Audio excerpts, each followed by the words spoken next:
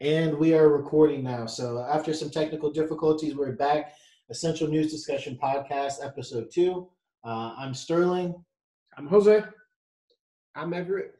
And we're going to get right into it. We'll talk a little bit more about ourselves as we go on. But, right now we're in a little bit of a time crunch. Honestly, we had some technical issues, like I said. So we're just going to get right to the news topics. I'll give you a quick rundown. We're going to talk about the bombing in Beirut. Bombing might be the wrong word, but the explosion that happened. We're going to talk about defunding the police, the value of the U.S. dollar. We're going to talk about the Axios interview with Trump, and then Black Lives Matter. So did you guys get a chance to see the video of the explosion in Beirut? Yeah, just recently. It is terrible, actually. Yeah, again, the probably the second largest explosion I've ever seen in my life, and that just means on video, with the first being the atom bomb. Jose, you got a chance to see this too? I did, and it's unfortunate. It is the largest explosion after what I remember as a 9/11 attack that I've seen. That was outside of a special effects Michael Bay type situation. This is a real life event. Dozens of lives were lost, and it's unfortunate. It seems to have been an accident from the preliminary reports that we've seen online. It appears to have been some sort of a pyrotechnics warehouse or some sort of place where they produce fireworks or something like that. And I guess the stuff was stored improperly. There was a fire, and you got the explosion. Yep. So, still developing news. This happened today. And just for the record, that is Tuesday, August 4th, at least for another hour or so. But that's pretty much all there is to say on that. Our thoughts and prayers are with those overseas. And hopefully the loss of life is as minimal as it is now and doesn't get bigger. But let's go on to our second topic. This one I'm sure we'll spend a lot more time talking about. Defund the police. You're going to learn a little bit more about us as we do these episodes. So the defund the police movement tends to be on the Democratic side of things. Mm-hmm. And Everett tends to be our Democratic-minded contributor. So Everett, lead us off what you think about defunding the police. I think that the term is being misconstrued a little bit. What does defund the police mean to you? To my understanding is that some of the funds that are given to the police departments could be used in other ways for social services that could also assist in policing those communities. Well, here's my problem with that. When you say we're misconstruing it or people are misconstruing it, and that there's a misconception of what it means, there shouldn't be. And the reason, I agree. And the reason why is if you're going to brand something and call it something, call it what it is. Because whenever someone on the right side said something and they said, no, what I mean by this is this, you guys or the left goes completely nuts and starts saying, no, you see, they're backpedaling. They're saying this doesn't mean that and it really means this.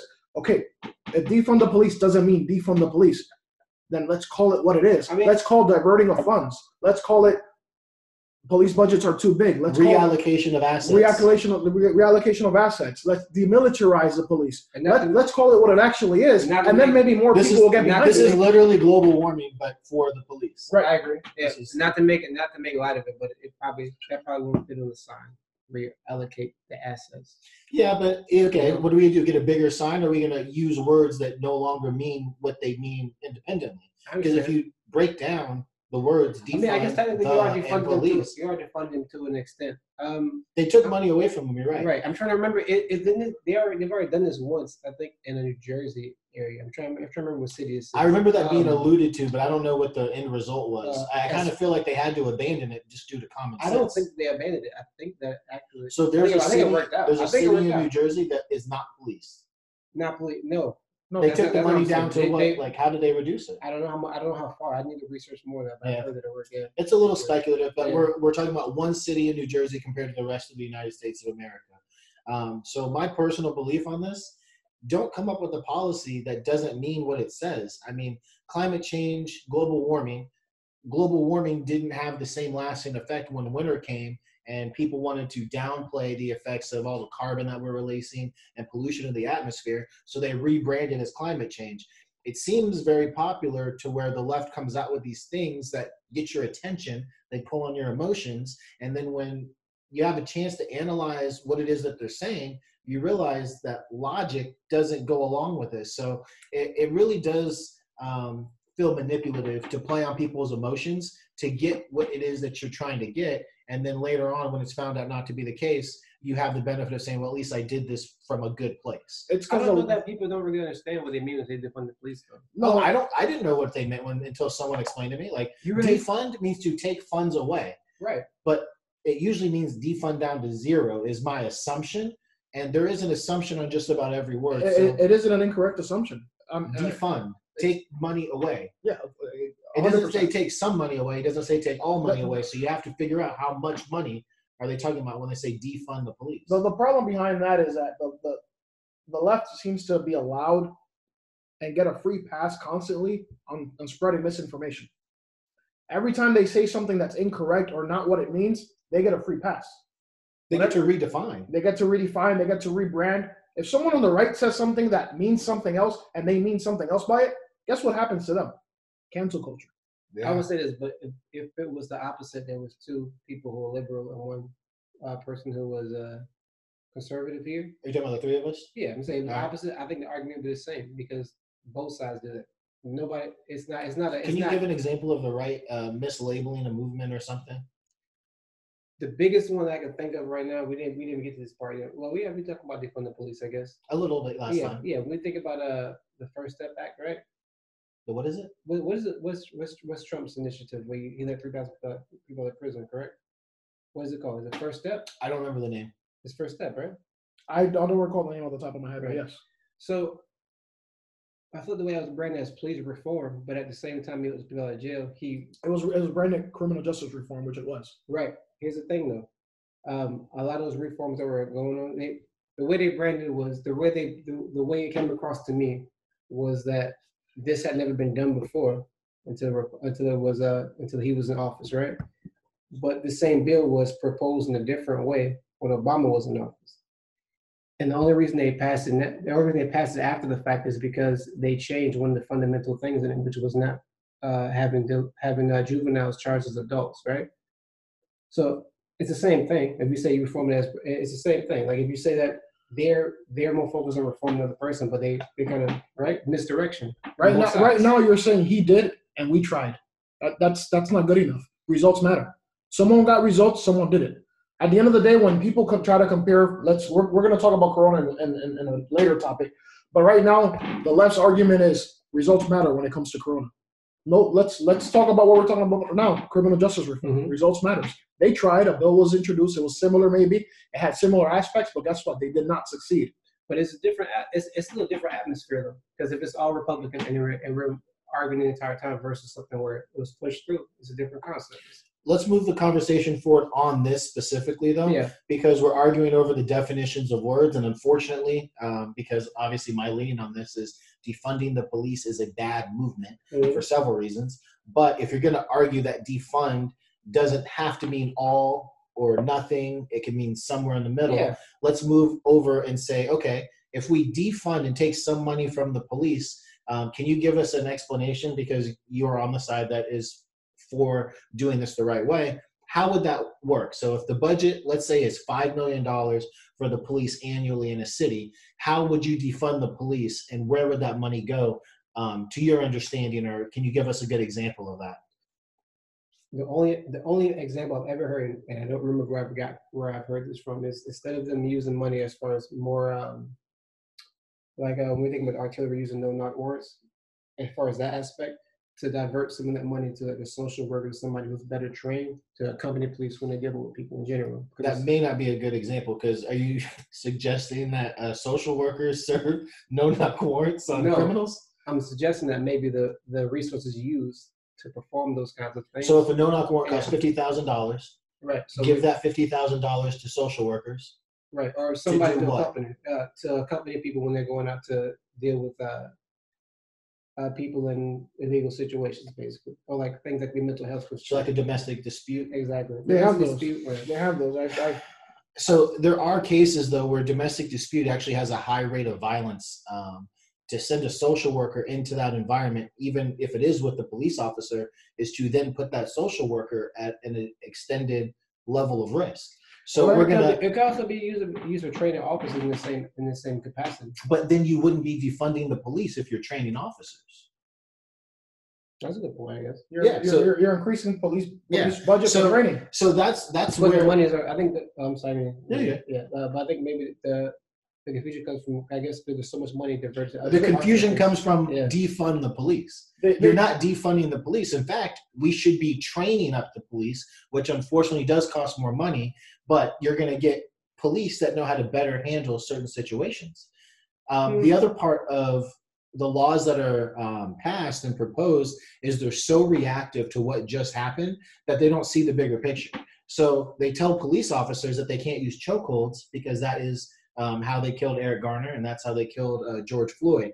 If you don't use those tactics and you still are supposed to stop a criminal, now you have to resort to head blows, body blows, not just your taser, but lethal force now. Like you have to use the tools at your disposal. So now you can't use hand-to-hand combat. And yes, it was used improperly. So the problem or the solution is not to ban the police officers that use these restrictive measures in the right way, but it's better to hold people accountable, even police officers, no blanket immunity, for the things that they do. And that's what we decided on last week with Breonna Taylor. I do think. I'm sorry. Say what you're gonna say. Jose. Well, the problem with removing all blanket immunity is that you're in turn going to create an atmosphere where we're going to have less people that want to be police officers. If stopping a crime or surviving their shift turns into I may go to jail at the end of the night, I may not want to be a cop anymore. That's true. And the counter on that also is that the reason people are against training officers so much is because the way they train them, they're not regulated when they train them after the fact. It's like each department's responsible for their own training. So there's already a problem. You just magnify the problem. I'm not a fan of defund the police. I'm a fan of increased police spending and spending it the right way. You had a perfect example at bringing in what you called social workers to help train the police on how to respond to situations a little bit better. Social workers may not be the right thing, but I do believe police officers need further training than the limited amount of time that they spend in the police academy. Emphasize on de-escalation, yeah. Yeah, emphasize on de-escalation. When you're in the military, for example, and I come from a big military family, I haven't served, but a lot of my relatives have.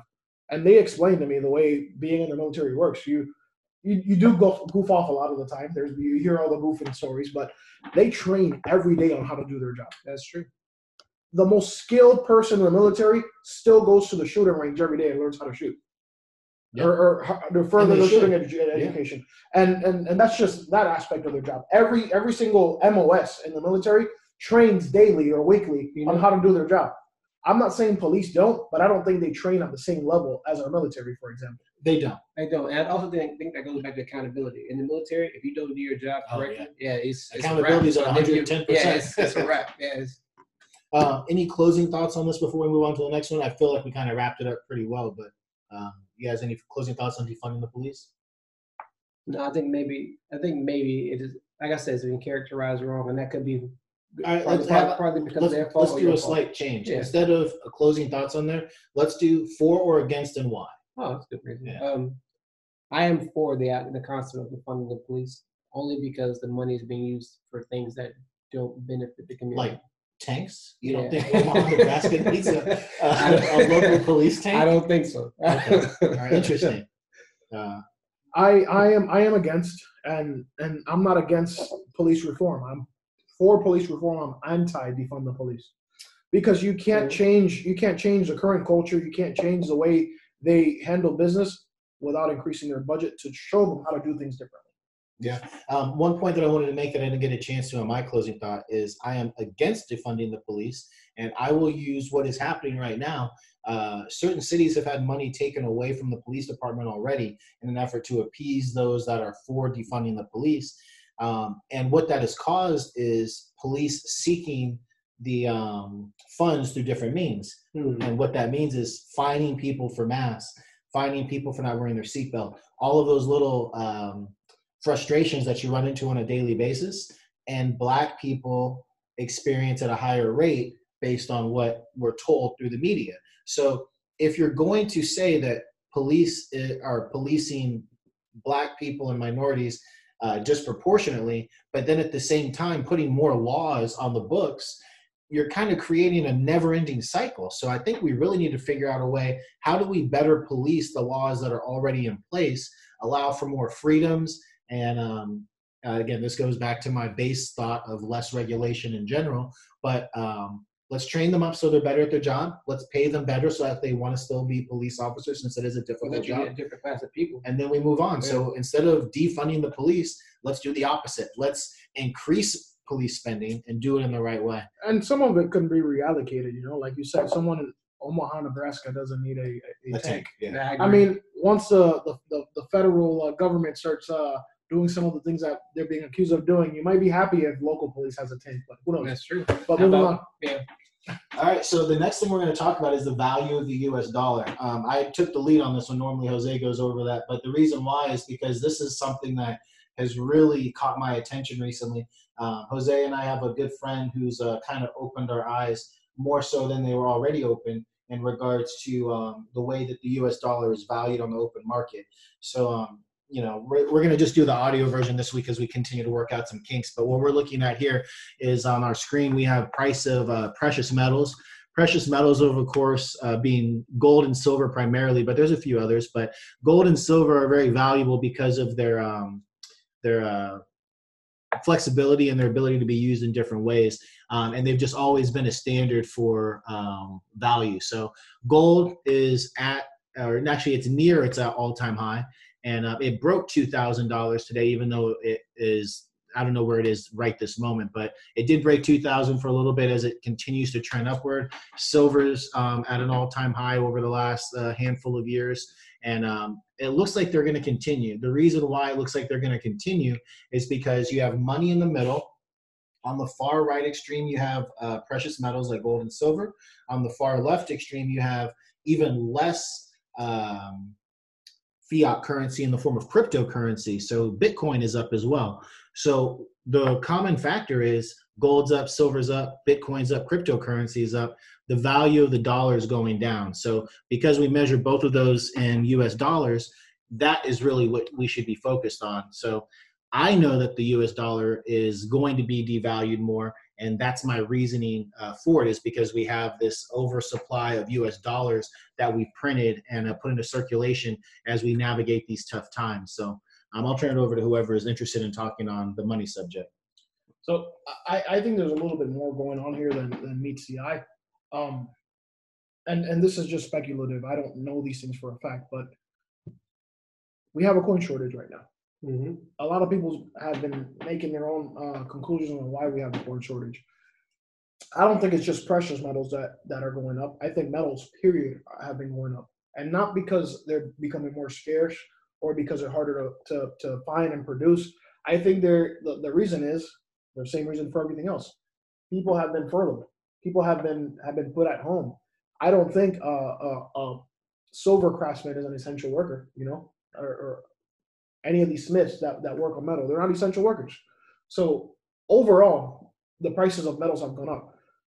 Apparently, we've furloughed our staff at the mints that make our coins. So that's part of the reason why some of these prices of metals are going up. So yeah, part of it is the value of the dollar is going down, and I think part of the reason why we stopped producing coins is because I don't think in the near future we're going to need fragments of a dollar, because the dollar isn't worth enough to have fragments of it be worth enough to use as currency. But I just say overall, metal prices are up because there's less people making it. That's interesting. I have a comment on there, but I didn't know if Everett had any contribution into that. No, not really, actually. So my thought process with the coins not being made is circulation comes into play. The money's not being spent, like the physical, tangible money. You can't go out to restaurants anymore, and that's typically where you pay cash, is when the bill comes, you put the cash down and you tip. That's true. But now if you order takeout, you have to order on your smartphone, you have to order on your computer. Obviously, you're going to use some form of digital currency, which is typically through your bank pay or whatnot. And people are ordering on Amazon. So, I mean, the rate at which people are spending cash dollars and coins has dropped significantly.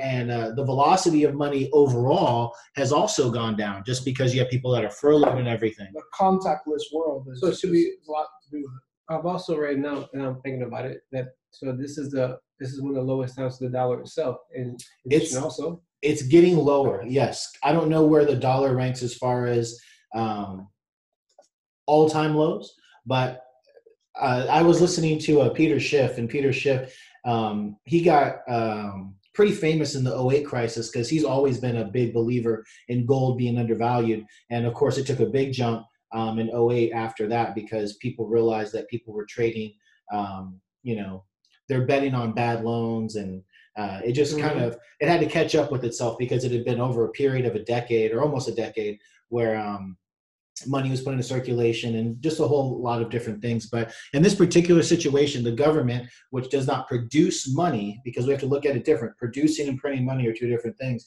Government does not produce money, they print money. So when they print money and they create an influx of supply, we all know the simple laws of supply and demand. When you have increased demand and you have a low supply, you can have hyperinflation, or maybe not hyperinflation, but you're going to have a significant amount of inflation. Another way of doing that is if you don't have the increased demand, have the increased supply. So now there's an increased supply of the currency, the money that we use to spend to buy the goods. That there is the increased demand, is because there's now the same amount of finite goods for the most part, but there's an abundance of money. So that's where it comes into play, where we're giving people money to not work. And the amount of people that are below that $20 an hour level, they're earning $20 an hour to not work. So in all honesty, if you make $25 an hour, most people will take $20 an hour to not work as well. So you have people that aren't contributing into the economy, and they're getting at, near, or above what they would have been getting while they were working. I don't know the solution to this problem, because we did have to try to figure out what the best way was to move forward.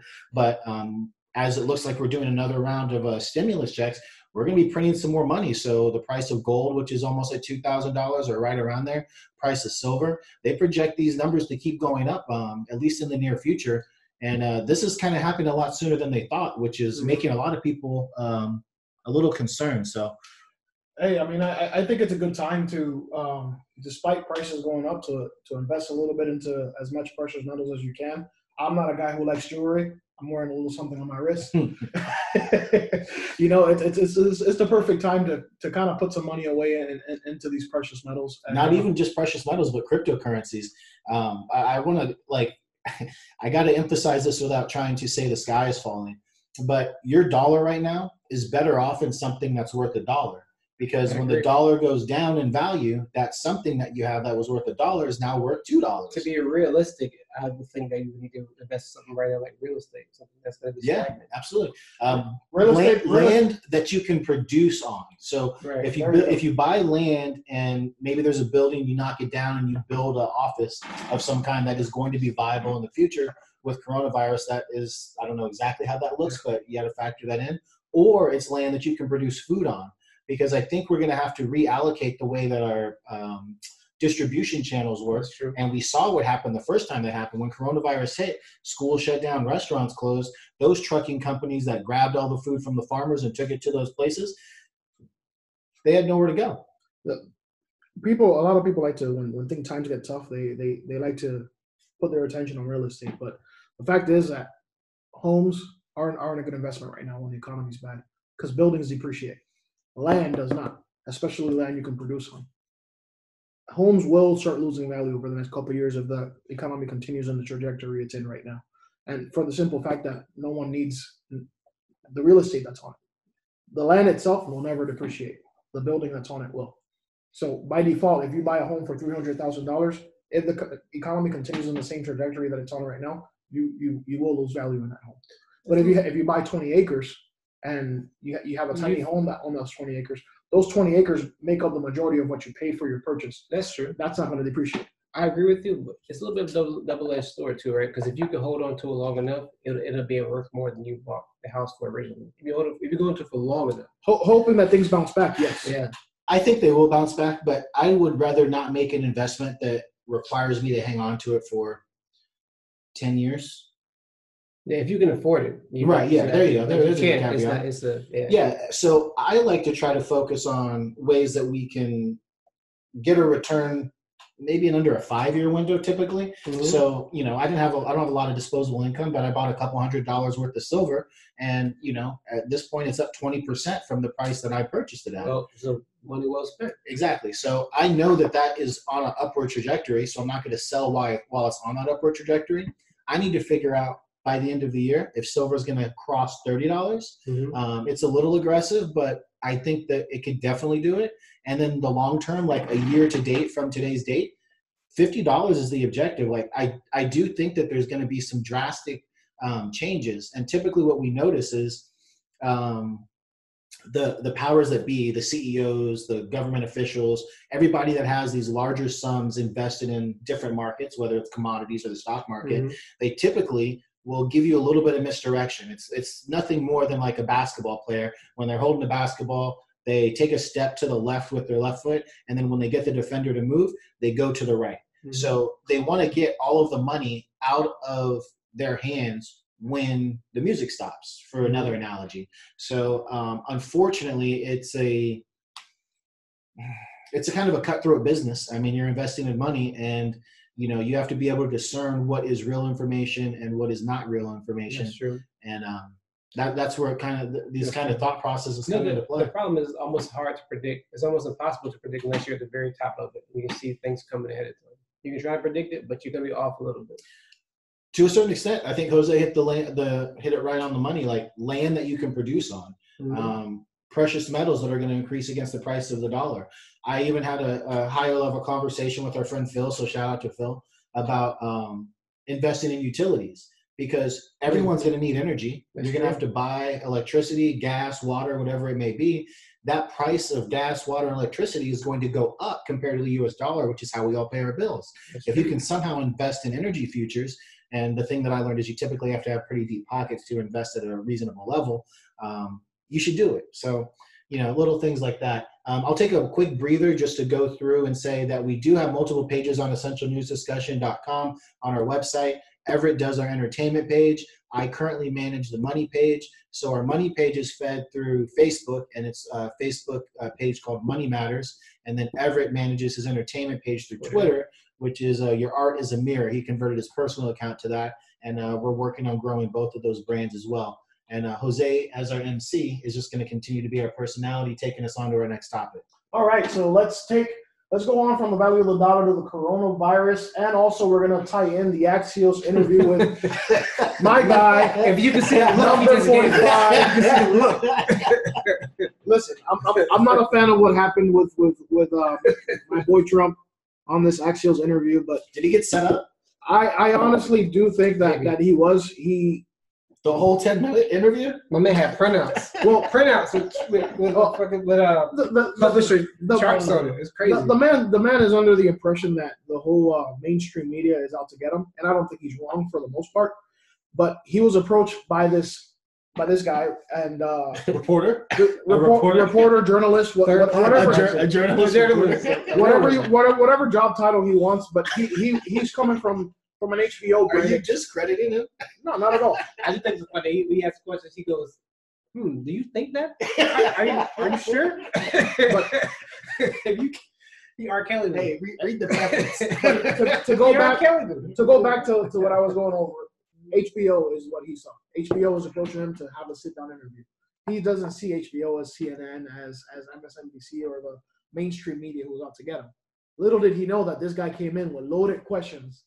Just to they were regular questions. They were questions. They were regular questions. What made them loaded? Yeah, I'm serious. He was steering him. He was steering him down the path to make himself look bad. And you yourself have admitted this off the record. I did. I'll answer that more in a minute. But I'm not gonna defend the guy. He obviously has some shortcomings, and despite what you saw in his interview, he's still the better option over Joe Biden. But anyways. Go ahead and share your thoughts on it. You're right. He did do a lot for black people. Yeah, so the interesting observation that I made right off the bat was that Axios was the provider of this interview, and maybe I should be more well-versed in the news medias out there, but I guess Axios is related to Vox in some particular way, because I think Vox was the headline on the article that I clicked on, did a little reading. I watched about, 66% of the video, I think, give or take, 6 minutes of a 9-minute video. but it gave me a really good idea that Trump does not get it. He is smart in certain ways, and that can't be denied. I mean, you can't turn $1 million start into $1 billion business without being smart in certain ways. But in other ways, he is not as sharp. So there were times where he was asked, and I just want to say this one part before I know Jose has something to add. He was asked about the crowds at his rally, and they were talking about 19,000 people being in close proximity. He does have a size complex. And he corrected him. He goes, actually, it was well over 20,000, and everybody had a great time. and he had to say, like, Mr. Trump, that wasn't the point I was making. I was talking about the coronavirus and the risk to everybody that was there. And it was just a really funny lack of awareness moment that does happen from time to time. R.I.P. Herman Cain. Yeah, that's weird timing on that. That's true. Yeah. Well, he was at that rally. That was. Oh, that's right. The related at the rally, correct. Excellent businessman. Correct. Yeah. No, we shouldn't. He was definitely, unfortunately, a laughing point to a lot of people during his life, but that belittles his accomplishments.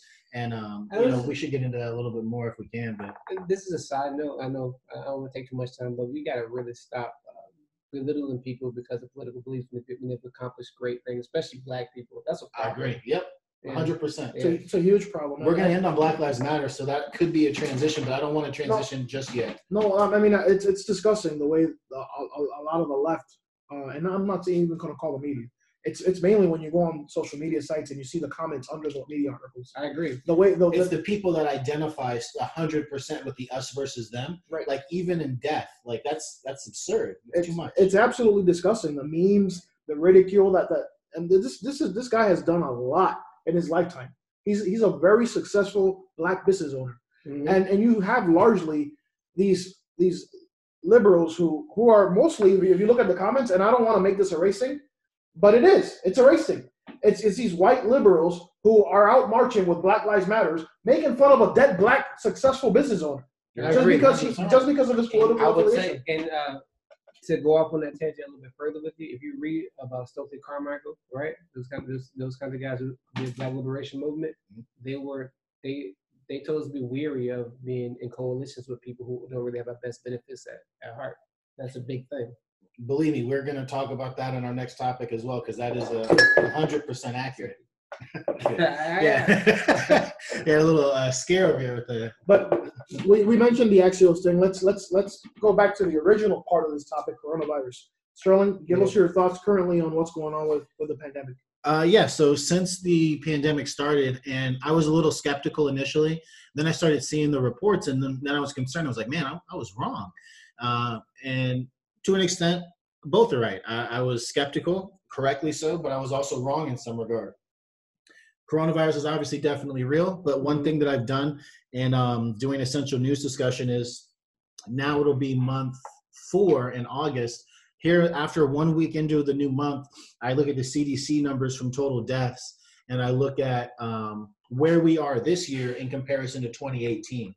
Reason why I chose 2018 is because when I first started looking, 2019 wasn't 100% available through the CDC, so at least 2018 was. And the nice part is 2018 was pre-COVID-19 because it is related to 2019 with that date. It doesn't have 19 in it.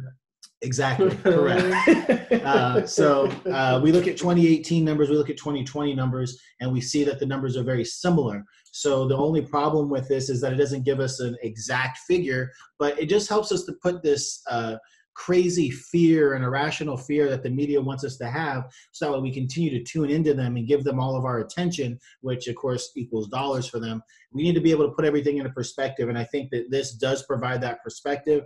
I have a lot of people that push back, say it's not about deaths. They say that the numbers are skewed. They just try to poke holes, but in every attempt to poke holes at the information, they don't appear to be satisfactory. I have not had anything of a legitimate conversation that proved to me that it is not useful to know how many people are dying in totality this year compared to 2018. The problem is because cases are the highlight.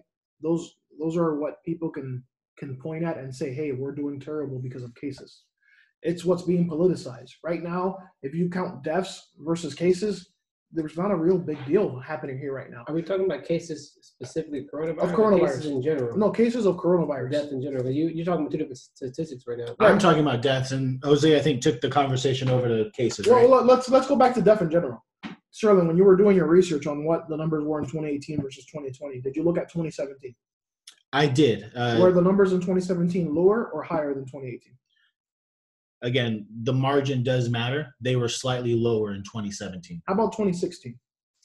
Off the top of my head, I do not remember what 2016 was because we're getting Well- further and further Well, away from relevant data. I'll do one better. I did the same research. I did it over the last 20 years. Every year over the last 20 years. So wait, I've been doing the research and you've been doing the research. Why don't you just give me your research? Every year for the last 20 years, the margin of total deaths has gone up a couple percent. Okay.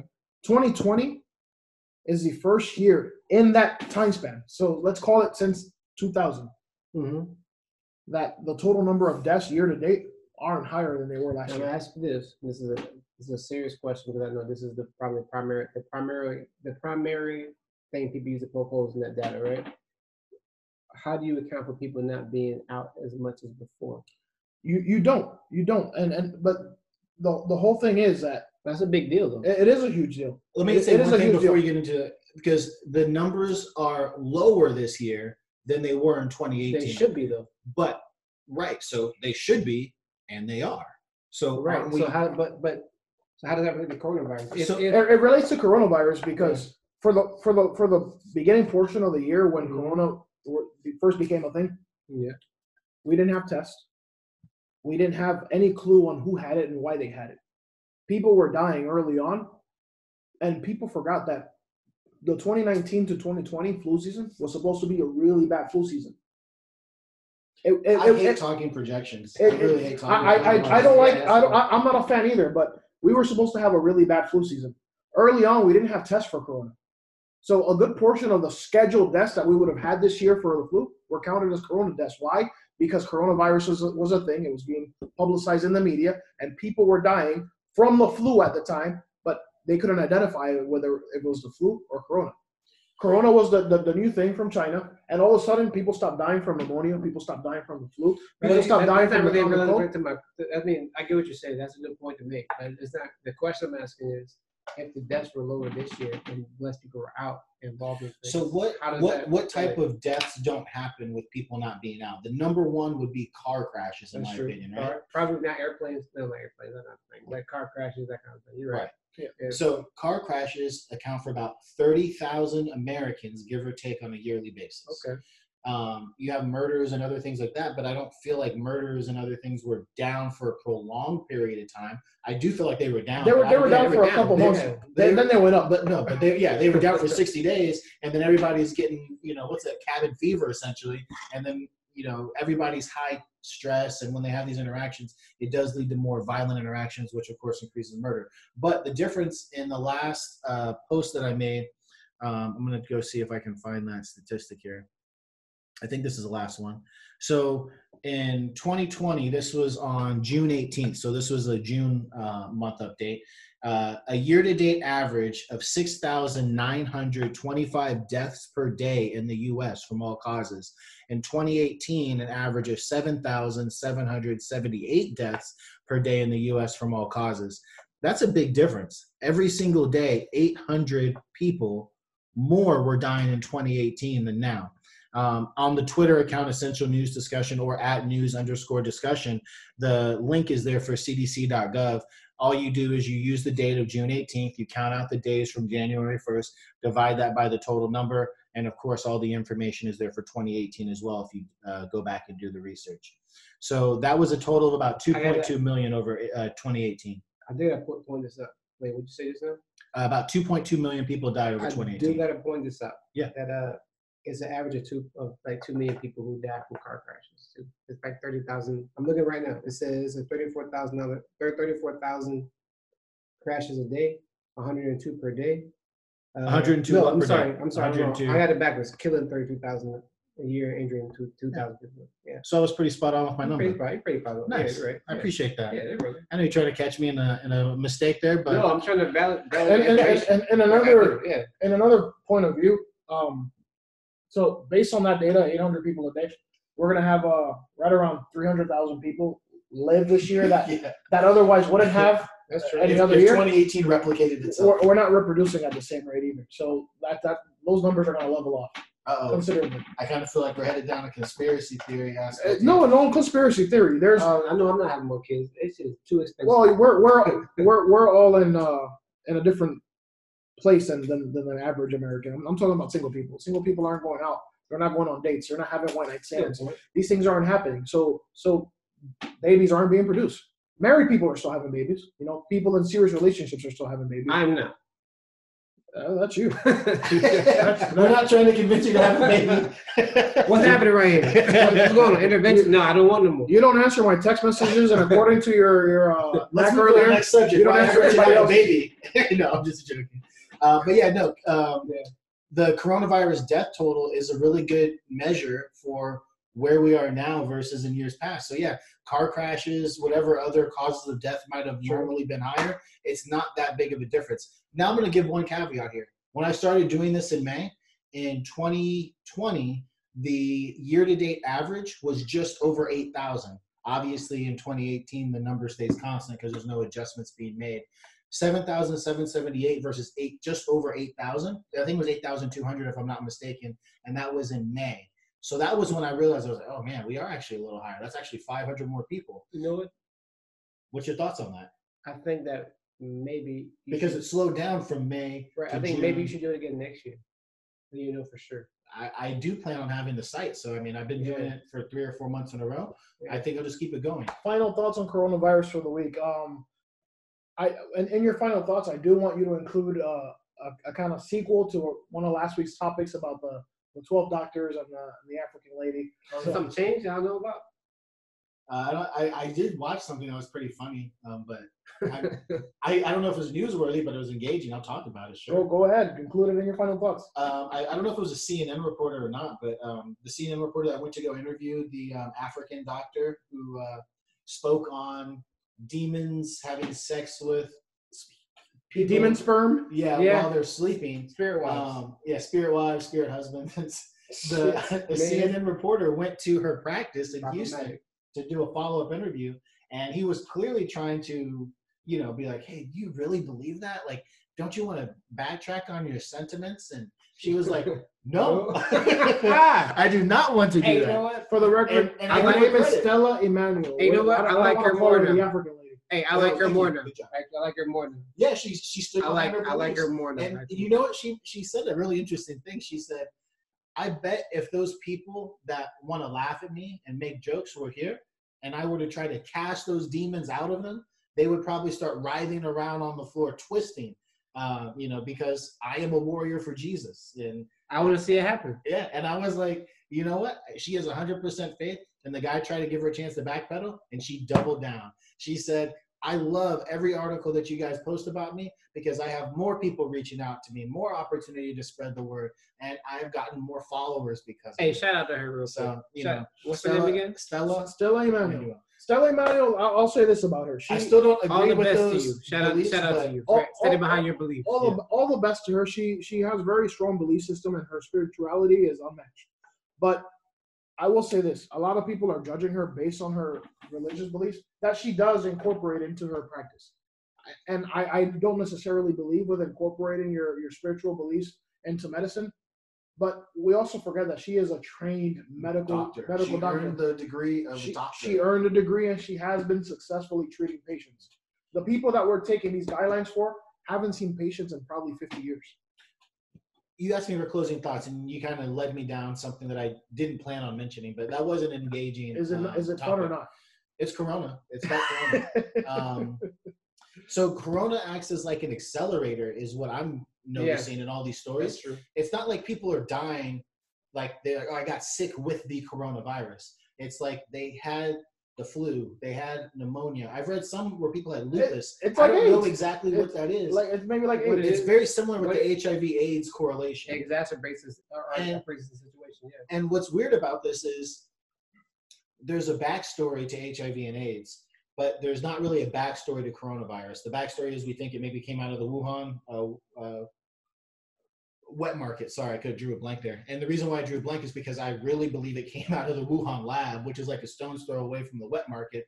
And I'm not going to say it was intentional. I can't also say it was accidental.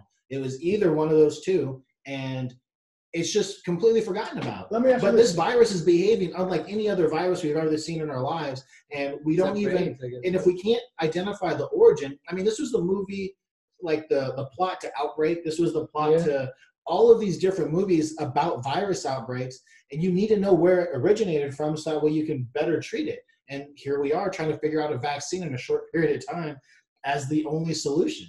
So it's just a little absurd. I would appreciate a little bit more honesty, and it doesn't feel like we're getting that honest treatment, not from our government per se, because we know Trump is at war with China, but from the Chinese government. And I don't know what that solution is, but man, talk about a can of worms. I mean, Hollywood's always been really good about having art imitate life. Mm-hmm. A lot of these movies, I do think, were subliminal warnings on the way things. They probably didn't know exactly about coronavirus or what have you, but they had an idea of possibilities that could happen. A lot of these high-end Hollywood producers are friends with politicians. You know, they're in the same circles. Millionaires are friends with millionaires. Billionaires are friends with billionaires. That's true. You know what I mean? So these people are talking to each other. But what I'll say about your speculation on the Wuhan lab is that who funded how did they receive funding? Is it? Are we now going into conspiracy a little bit? Is it legal for us to fund experiments on viruses in foreign countries? Is it legal? I would have to assume it is because I think that is what happened. It's not. It's not legal. It's not for us to directly fund them. So were we directly before we funding go them? on this tangent, where y'all started from? Because you said we funded. Good question. So there was, man, this is interesting because in January there was an article. When I was still gainfully employed, I went to another coworker of mine and I said, "Hey, did you see this article? There are U.S. professors." I think there was one in the Ivy League school. If not, I'm mixing it. I think it was Harvard. It was Harvard. And then there was another one in Texas. I want to say Texas A&M, but I could be wrong on that specific school. So there was at least two different professors who were getting direct payments from the Chinese government in the form of tens of thousands of dollars per month for their research that they were conducting in their local labs. So we found out about this and we arrested those professors. And I saw that and I said, wow, I said, that's essentially like some spy movie stuff. So I told it to my coworker and he was so consumed with our job. He was like, I don't think it's a big deal, blah, blah, blah, and went back to work. So lo and behold, now we have this virus outbreak. I do think that there's a connection there, and I don't see enough people talking about it. There is a connection, and back in 2014, Anthony Fauci, under the Obama administration. Was it 14 or 17? It was 14. Okay. Back in 14, under the Obama administration, Fauci approved funds that went to a third party. That third party turned around and gave those funds to that lab in Wuhan. So indirectly, through this third party, we, as taxpayers, paid the lab that was doing experiments on coronaviruses. And that's documented. It's not documented that the coronavirus we're experiencing leaked from that lab. It is documented that lab in Wuhan was doing experiments on coronavirus. They got him and they got us, basically. Because he probably thought, because the common cold is also coronavirus. He maybe thought they were coming. Right. It's a type of coronavirus. Yeah, treatment virus. Yeah, I don't think they got him. I think he's pulling the strings, but that's just me going down the rabbit hole here. They got it. Person of the year with Colin Kaepernick, is that the award that you're trying to give him? Yeah, him and someone else. Oh, Fauci and Kaepernick. Yeah. You killed a bunch of Americans. Let's give you an award. Oh, who did that? Who did? I'm just saying. You know, Fauci did. He didn't kill anyone, but he approved. You're talking about the funding. The funding that went to the lab, connecting the dots. I'm connecting dots. This is just speculation. I have nothing to Conspiracy. I researched that way more. This is independent conspiracy, Jose. This is the conspiracy corner. This is the conspiracy corner. My views aren't representative of Essential News discussion. Just as a record here. It's some good conversation, and we did talk about the professors who were confirmed to be receiving payments from China. I didn't read that article, but that's crazy. You remember that now, right? Yeah, you didn't think about that until now? Yeah, I forgot about it. I read it like last January, week. I right? think. No, I think I read it last week. Oh, they might No, have done an that update. they arrested them. Yeah. That's last week, right? They might have done an update Yeah, somewhere, I think but so. yeah, that's a pretty big news story that gets skipped over. It's a pretty big news story. But let's move on. We're going on to everyone's favorite terrorist organization. Terrorists. You know what's funny is I did post a link. I thought this was going to be like, so I posted something on Essential News Discussion. I was like, you know what? Everybody can get behind this cause. This is going to be fantastic. I'm going to get so many likes and comments, and you go Essential News Discussion. And I posted essentially like a way to support getting the KKK to be listed as a terrorist organization. I support that. I agree. Yeah, I thought the same thing, right? So we're all in agreement, and I posted it, and the first couple of comments were great, like the first 3, probably first dozen or so likes, and then I said, you know what, this is getting good response, so I boosted the post, right? You put $10 out there, you get it out into the public and let them see it. So then I start getting in the angry faces and the laughter, and someone goes, make Black Lives Matter a terrorist organization first, or Antifa first. And it was way more comments in there for anti-support, like no support of putting the KKK on a terrorist list. And I was truly just blown away. I am in support to making both a terrorist organization. You can tell us more. Yeah, look, I'm 100% in support of Black Lives. I am 100% in support of making sure people know that Black Lives Matter. I am not in support of Black Lives Matter, the movement itself. Wow. And the reason why is how many millions or maybe billions at this point, I haven't kept track. How many millions of dollars have they received? This is a good question. I don't know, actually. What have they done for the Black community with those millions? Nothing. Absolutely. I wouldn't say nothing. No, it's nothing. It's nothing. They freed a couple people out of jail that got arrested for protesting. That's not nothing. That's nothing. That's nothing compared to how much money they received. How many schools have they built in impoverished Black neighborhoods? How many Black businesses have they helped? How many Black neighborhoods have they uplifted? None. Where's the money going? I've seen that post going around. How many? Where's the money going? It's going in white pockets. You know what? That's where it's going. So I have looked that up as well. And the problem is I can't find the information. And typically when that's the case, it's because the money's not going to the places that it's supposed to go. No, it's going into PACs supporting the Democrat nominees. They have been taken over and they have been turned into a political action committee. And I even shared a post one time, and it had the black fist in the corner. But I brought up to him, I said, hey, that black fist is actually a plant, and it's growing out of a pot. And the pot was rainbow color to support LGBTQ. That's a big portion of Black Lives Matter. It hasn't always been. They have their own. But here's the thing. As a lesbian, actually. Yeah, but here's the thing. They have their own movement. LGBTQ has their own movement, and to be honest, their movement has more traction and more support than the Black Lives Matter movement. Why combine the two? Let's focus on Black lives here. The rainbows don't need to be included. They have their own support system. They have their own organizations. They have their own charities. They have their own support groups. I'm not saying we don't want LGBTQ support for the Black community. I'm just saying, but they are a part of the Black community though. There's Black LGBTQ people. A lot. There is 100%. There's LGBT community of all shapes and colors and ethnicities and countries and backgrounds. Right. So I mean, from that aspect, I can't get angry that they're included in that movement. I can't be angry about that. I'm not getting angry that they're being included. I'm saying that the focus shouldn't be on that portion of it. It's a weird thing to Black lives matter, not gay lives. All Black lives matter, not just the lesbian ones.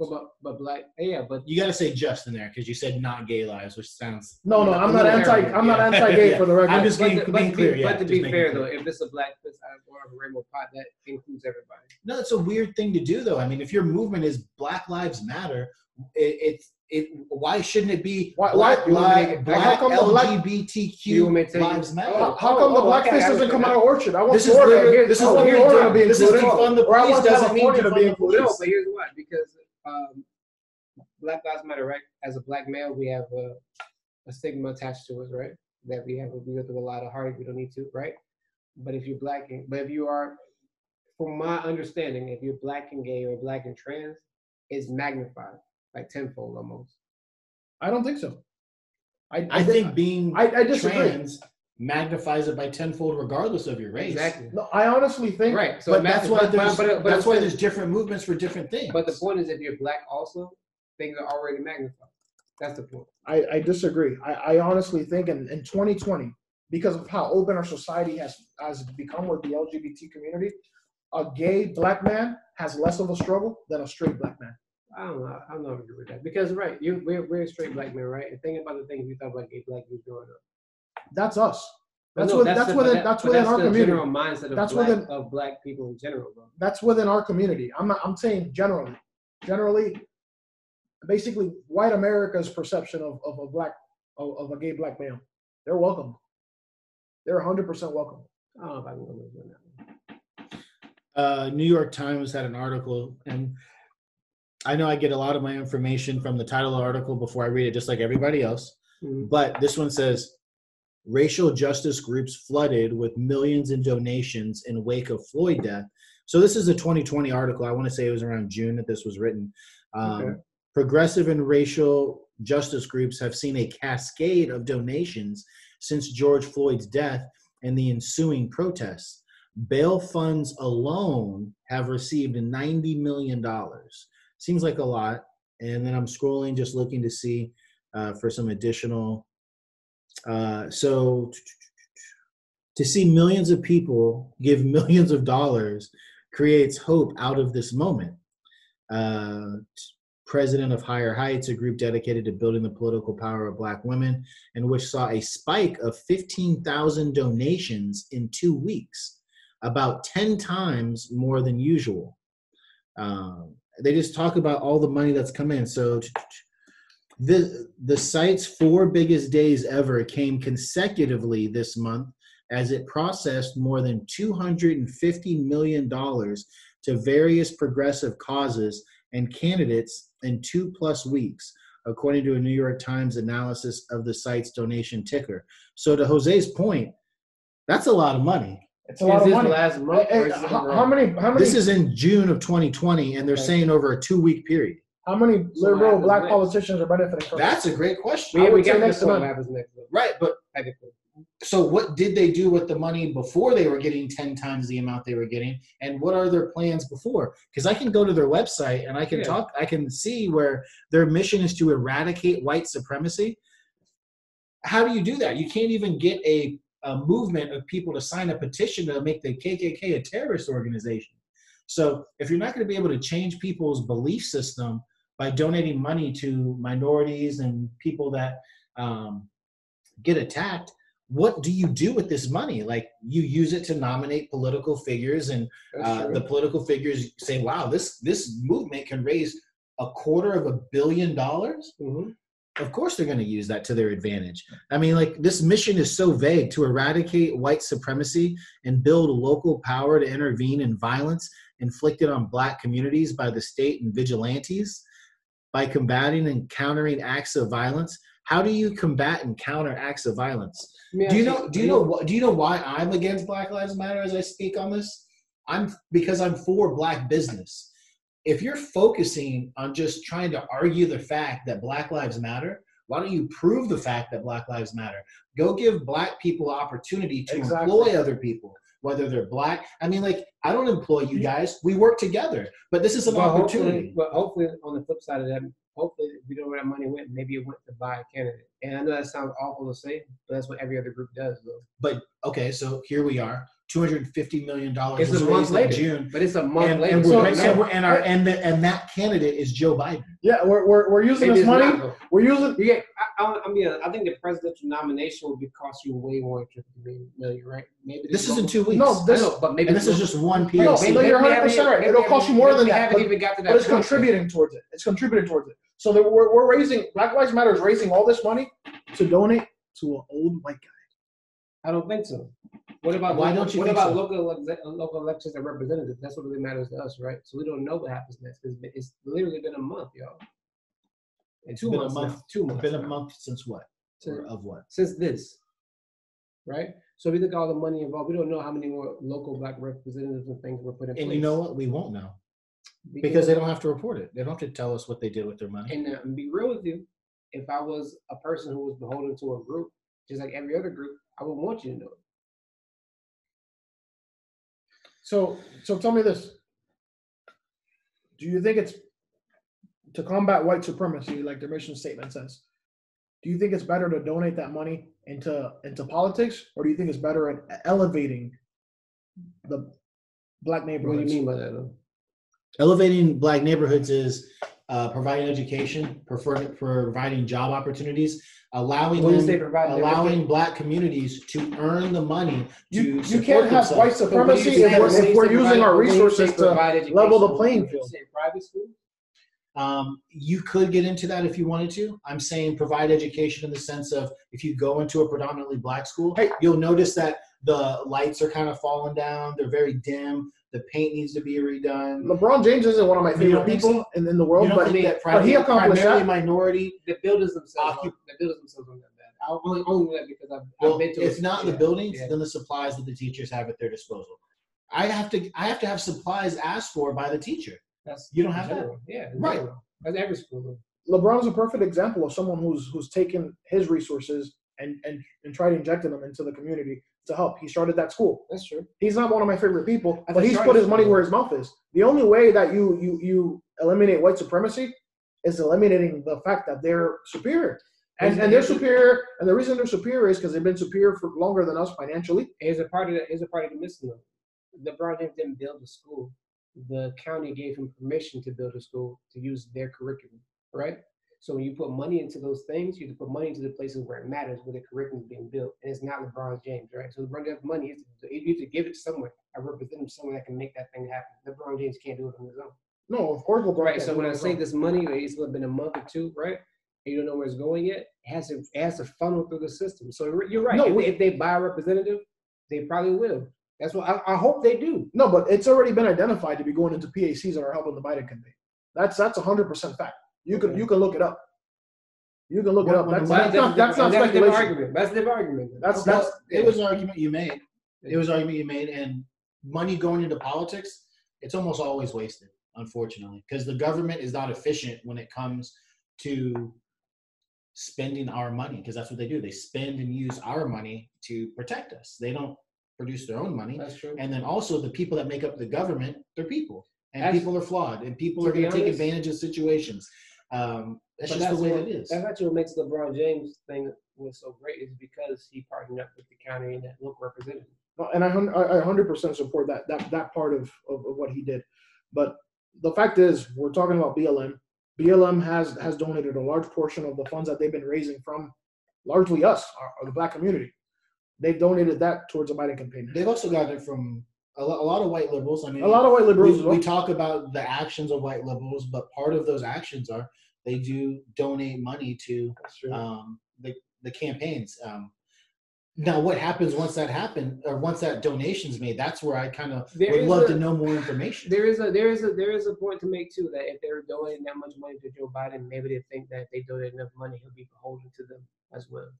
But that's never the case. It's never been the case. I mean, that's all the politics. They're beholden to somebody. Yeah. So what? Let's donate all our money Give that me we an worked so hard to raise to the guy So- that said segregation is better. So give me an example of how Black Lives Matter will benefit after they funnel this money to Joe Biden to get him Are elected. you saying So that now that Joe Biden, a career politician, is in power, what is he going to do to further the Black Lives Matter? 50 years in Are government.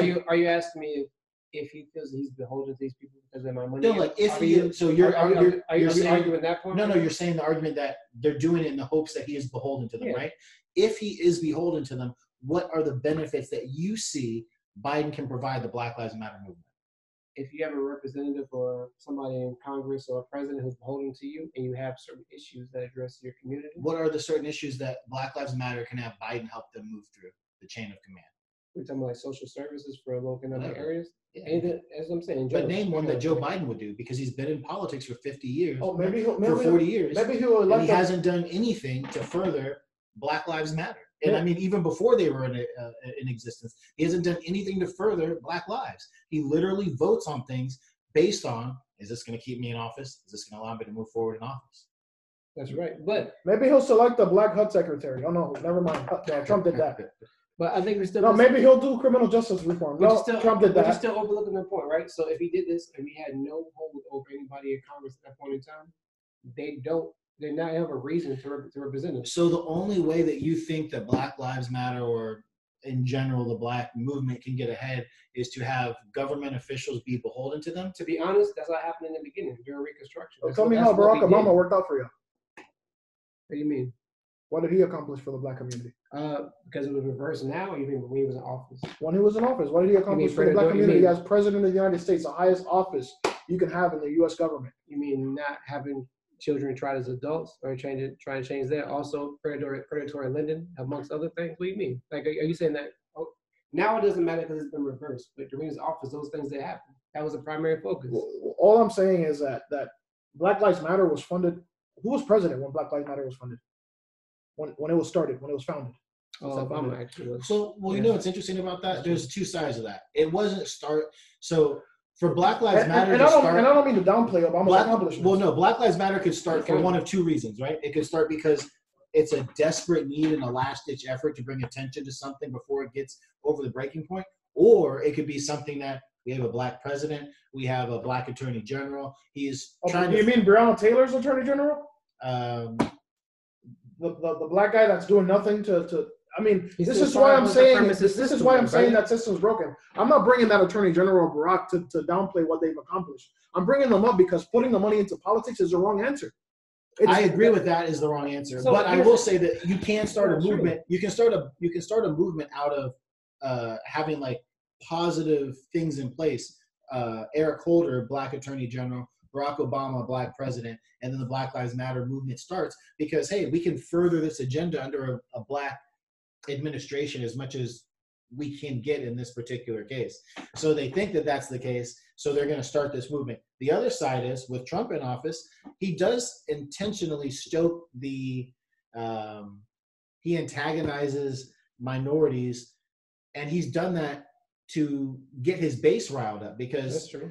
He does get the positive reaction that he loves when they start going, woo, yeah, that's right, get out of our country. And they love it. So you can start a movement because you're being oppressed, or you can start a movement because, hey, I'm being liberated right now. Actions speak louder than words, in my opinion.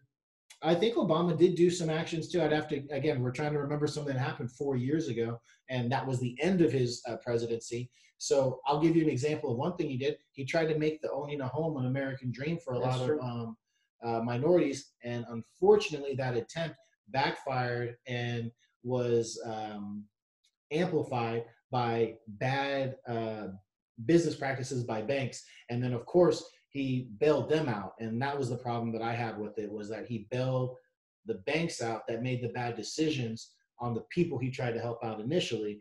And if anything, you should be bailing out the people you tried to help out initially, and a new bank will form.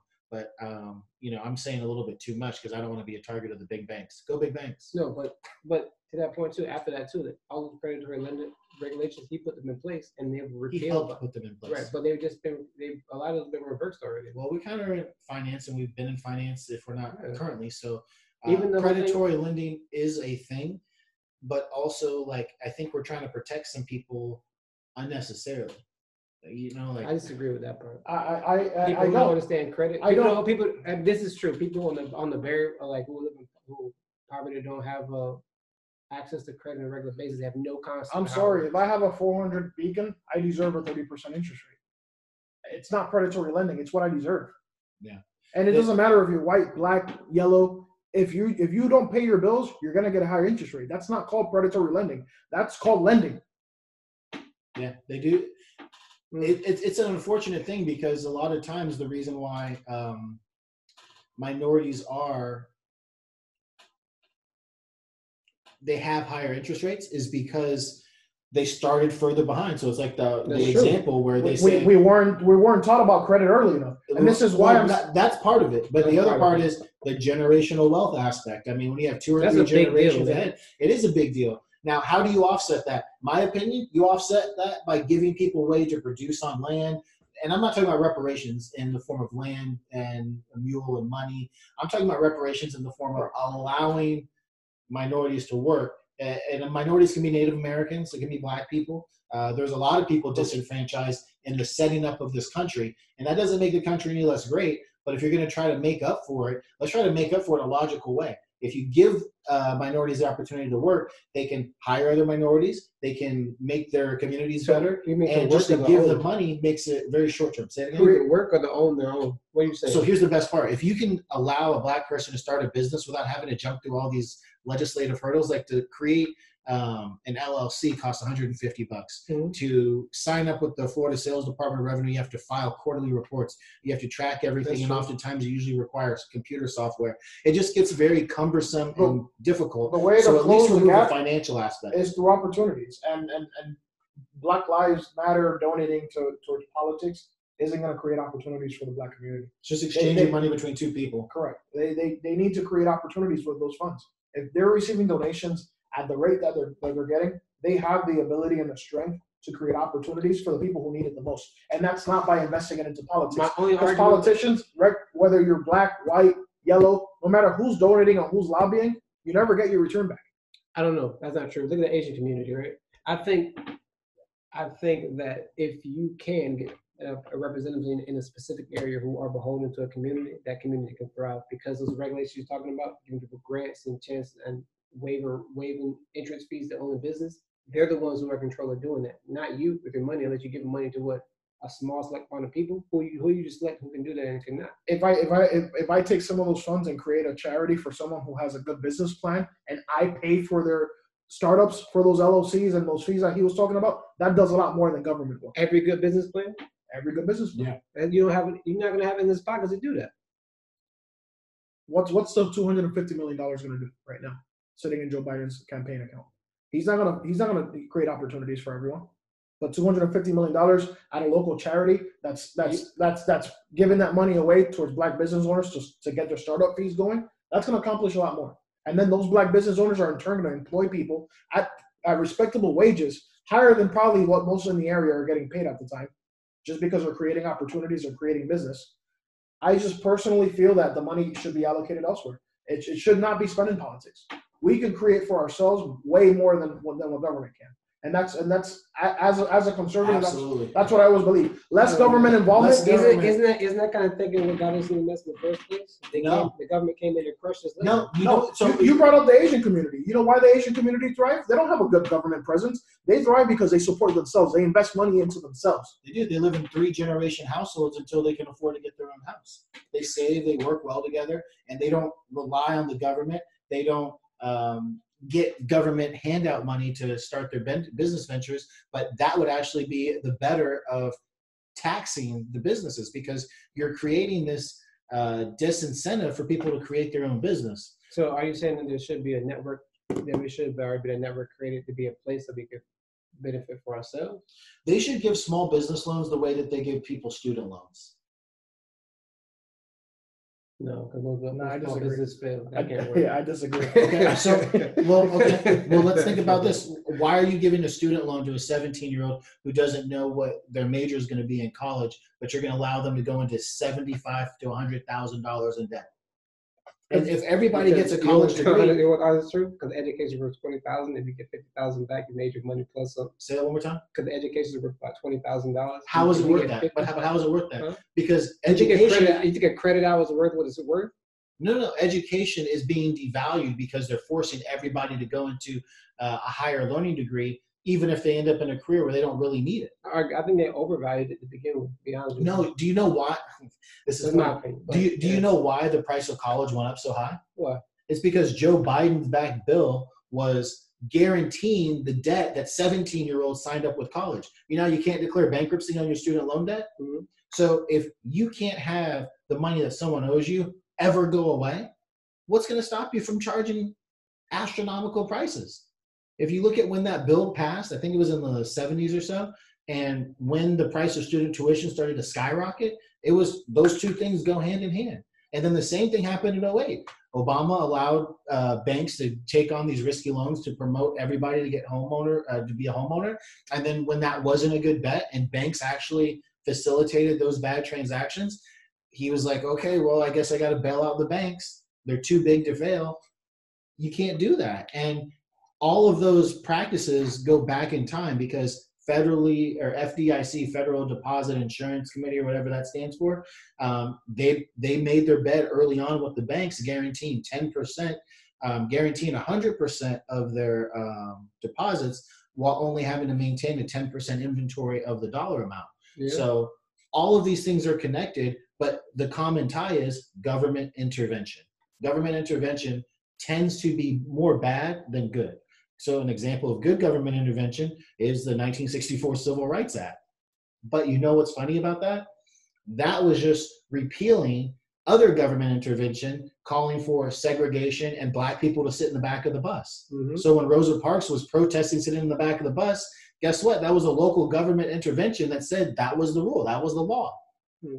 So the government had to pass a law to ban its bad laws, and we're just victims of whatever the government tells us to do. Isn't that kind of crazy? Yeah. After all this, they still think it's the best idea to invest more government intervention. And more government intervention. Yeah. So I'm going to end on. I'd rather invest my money in more Rosa Parks than more government intervention. We're going to do closing thoughts. I'll do mine because it's a little funny. It's maybe not as heavy. I saw a funny, meme, and it was talking about socialism, which is heavily influenced by government. And it said, what did socialists use before candlelight? And the answer is electricity. Hey man, I got friends from Venezuela. This is not funny.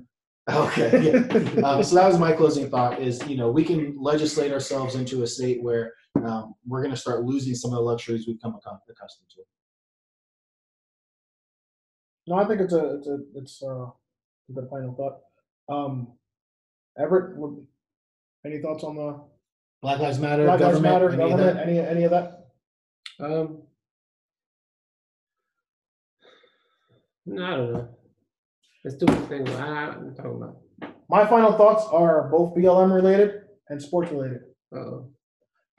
My boy, everybody knows I'm an Orlando Magic fan. I know you're talking about right now, actually. Can you believe that this guy, Isaac, for everyone who's not paying attention? Jonathan Isaac. So my boy decides to stand and for the national anthem, and Jersey shoots up to number 2 in sales. Behind LeBron. Right behind LeBron, because of course LeBron's always going to be number 1, King James. And the guy gets injured. ACL tear.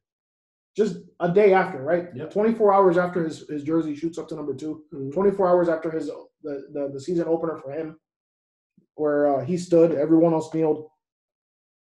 I personally think that there was a lot of bad energy, bad juju thrown his way. A lot of haterade, a lot of evil eyes. And that's why the injury happened. Bad energy going his way. Oh, you think that's why the injury happened? Yeah. I thought the bad energy was after he had the injury. No, I think the bad injury is the injury is a result of the bad energy that was thrown his way. Interesting perspective. From possibly his own teammates and other NBA players. No. I don't agree with that, but it's interesting perspective. That is, I guess. Spirit wise and all that. No, I mean, and I'm not Miss Emmanuel here, or Dr. Emmanuel. but I do believe when someone has ill will for you, ill things will happen. Yeah. She should get him some hydroxychloroquine. And zinc. So with that note, we will end our podcast, our second one, and we'll continue to work on getting you guys more content. So thank you guys for listening, and reach out with your feedback. Buy the Isaac jersey. All right. Bye.